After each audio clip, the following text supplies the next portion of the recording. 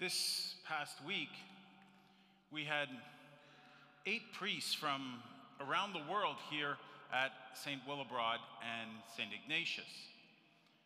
And this is the pictures, all of us in front of St. Joseph's Oratory. And I do mean around from all over the world. There were some of them who were taking pictures of snow. You know, we had like an Australian here, and there was one priest who traveled for 35 hours to get here. And that wasn't the Australian. He was a priest from Durban, South Africa, who spent a day and a half basically traveling to get here. And don't worry, he texted me yesterday. It was a much shorter 30 hours to get home. You know, shaved off 5 hours on that flight home. All the priests were invited here because that's what, no, it's not.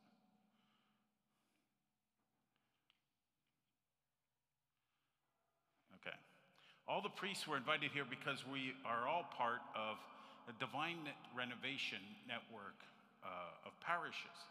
This is a global network of parishes attempting renewal by applying 3 key principles: primacy of evangelization, reliance on the Holy Spirit, and investing in the best of leadership. And Divine Renovation wanted to gather some of the leaders of this movement to think through together what the next 10 years look like. What the next 10 years in parish renewal is going to be about, and how do we start multiplying the success that we are having. And so they decided to have it here in Montreal at St. Willibrord's and St. Ignatius parishes, because not only we're one of the leaders in this movement, but because of the success we're having in this missionary partnership here at St. Will's. That's an example that can be replicated elsewhere. This is an example that the church around the world is looking at. You know that first reading from the first reading today has a passage that I find really, really compelling. Oh, that you would tear open the heavens and come down. This is Isaiah speaking to God. Oh, that you would open the heavens and come down, so that the mountains would quake at your presence. When you did awesome deeds that we did not expect, you came down. The mountains quaked at your presence. What I love about this is the sense of longing, the longing that Isaiah has, a longing to see God, a longing for God to be seen by others. That longing, I saw that same longing in all the priests who came this week. I know that I have that longing. I want to see God, to make God known and seen by others. And there is, I believe, that same longing to make God known in all of you. You know, I know Father Robert last year would tell you often that what we're doing here matters. It matters for the church around the world. Well, he was right. The world is watching. And the world isn't watching us so much. It is watching to see what God is doing here. What mountains are being moved and shaken through all of you. And that's part of the reason why when Father Robert was in hospital and very sick, he was so adamant to me and to others that this missionary partnership continue. Well, despite all the difficulties, we are seeing success, and in some ways we are an example and an inspiration to people from all over the world. Your yes, Your yes to going on mission. Your yes to what God is doing here. Your yes to going to Alpha and then inviting people to Alpha in turn. Your yes in getting involved and engaged in the parish. It is making a difference. And I want to thank you all for that yes. Thank you from the bottom of my heart. And thank you on behalf of these priests from around the world who are awakening to the possibilities of doing something similar in their own parishes and in their own dioceses. So today, I have to echo what St. Paul is saying in that second reading. I give thanks to my God always for you, because of the grace of God that has been given to you in Christ Jesus. For in every way you have been enriched in him, in speech and knowledge of every kind. I give thanks to my God always for you, because of the grace of God that we have found here, that we've reawakened in this parish. And I thank you for that. Inviting those priests to come and see what we're doing here will no doubt have ripple effects down the road that I can't foresee. And I know I learned an enormous amount from them about how God is working in their parishes, about what God's grace is doing around the world in this moment, and how they're trying to multiply the impact they're having. That gathering, that inviting all these priests to come to Montreal, got me thinking about the power of invitation. And I think that power of invitation is so, so important during this Advent season. Invitations can have a huge impact. You know, we have countless examples, really, of people being invited to Alpha and being transformed, having their lives changed because of that invitation to go to Alpha. This Tuesday at the potluck, we'll probably hear a couple of those stories, I'm sure, Terrell. Is that you're lining up those stories for this Tuesday, I know. And so today, as we begin this Advent season, this time of preparing for Christmas, preparing to welcome a new Jesus Christ into our midst, I want to urge you to do lots and lots of inviting. First of all, invite the Advent season into your life. You know, I get that we all just want to jump straight ahead to Christmas. That's what every store wants us to do, is to jump straight ahead to Christmas. That's what all there's a radio station that's just playing Christmas carols has already started from now until, I think, December 26th they start it. They stop it. You know, they just go, and then like December 26th, it's like everything wants to jump ahead to Christmas. But let Advent be Advent. And because I can't wait to get to Christmas as well. But maybe let's make room for Advent, for that time when we prepare our heart to receive Christ, to receive his mercy and his love, to remind ourselves of God's incredible love for us, so much so that he sent his son, the light of the world, into the darkness. You know, last night I went over to some friend's house for a drink, and they invite me over for a drink after the kids go to bed, because it's like a wrestling match, you know, trying to get all the kids in bed. So they sort of, once that's done, come on over, we'll have a drink. And they were telling me that they'd spend a good chunk of the day decorating the house for Christmas. You know, the lights and the garlands and the poinsettias and all that stuff. And outside they had these big inflatable, they have a big front lawn, so they have like those big inflatable light up things like reindeer and Santa, but they also had a big inflatable creche scene, which I'd never seen before. That was cool. But they also, when I go into their house, they laid out on the kitchen table, You know, they had this purple table runner and they had an Advent wreath there.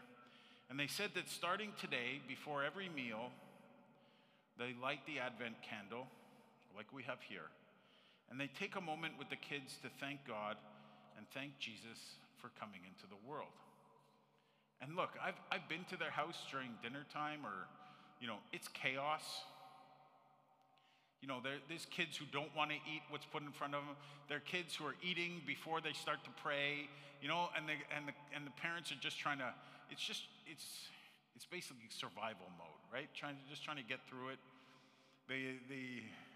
And you just said, like, if I can just get through it, and if one kid brings his dish back to the sink at the end, that's like a win or something, you know? It's like, they're no different than anybody else.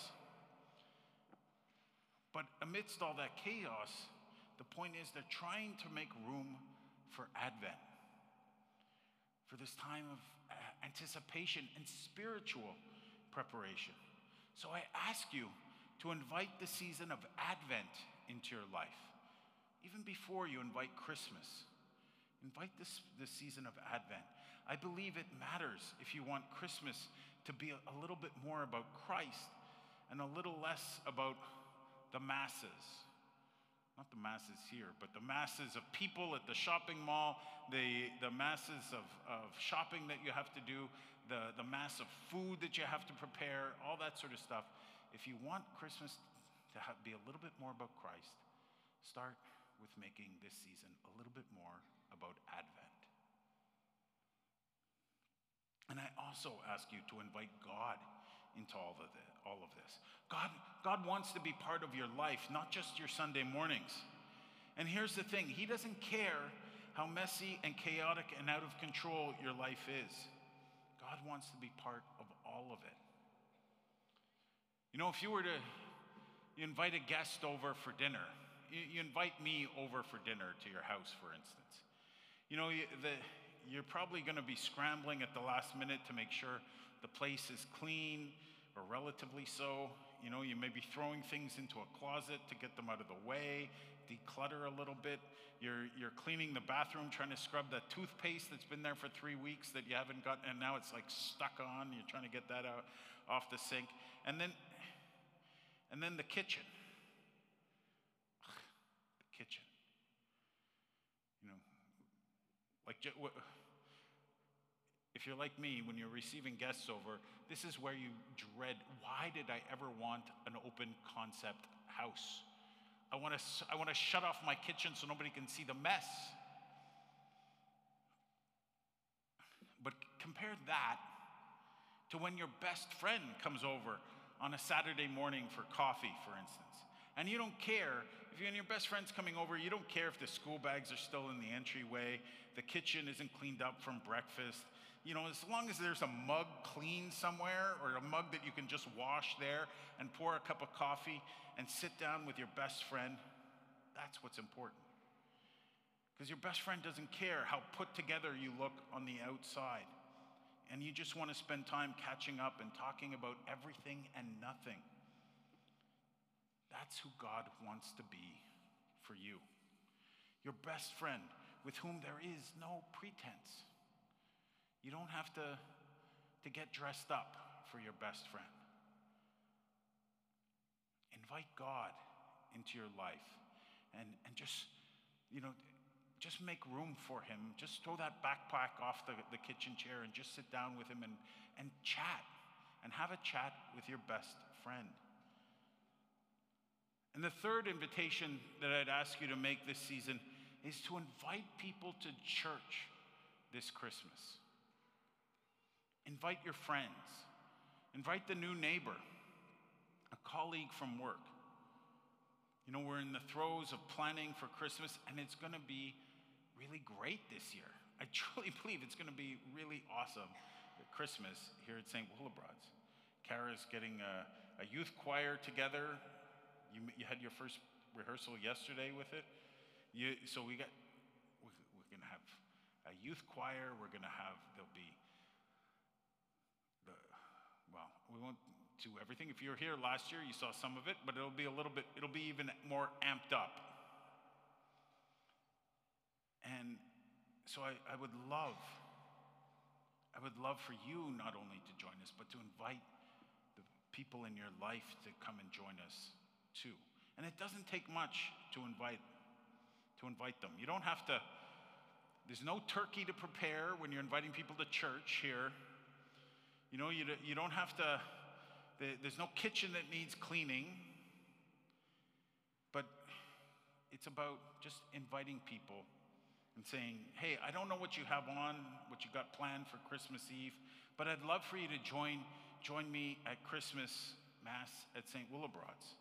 It's going to be really beautiful with great music. It's a great way to start off the holiday. And all that's going to matter, all that's going to be required of you is that maybe you have to scooch over in the pew to make a little bit of room for them when they arrive. Invitations matter.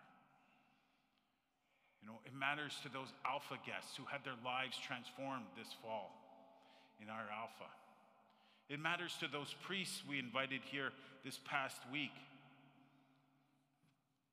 Invitations matter, so I am inviting you to let Advent be Advent this year, to invite that season in order to make Christmas Christmas. And I invite you to invite God into your life, into your everyday life, to welcome him as a friend. And I invite you to invite others to join us here this Christmas. The power of invitation is a powerful, powerful thing. It can shake mountains. It can change lives. It can be the start of something, of a journey for someone you can't even imagine where they are in their journey. But it can be the start of a journey towards that wonderful relationship with Emmanuel, God with us, who breaks through at Christmas, who breaks through all the clutter and the noise and comes into our lives. And he wants to be part of your life. He wants to be part of the lives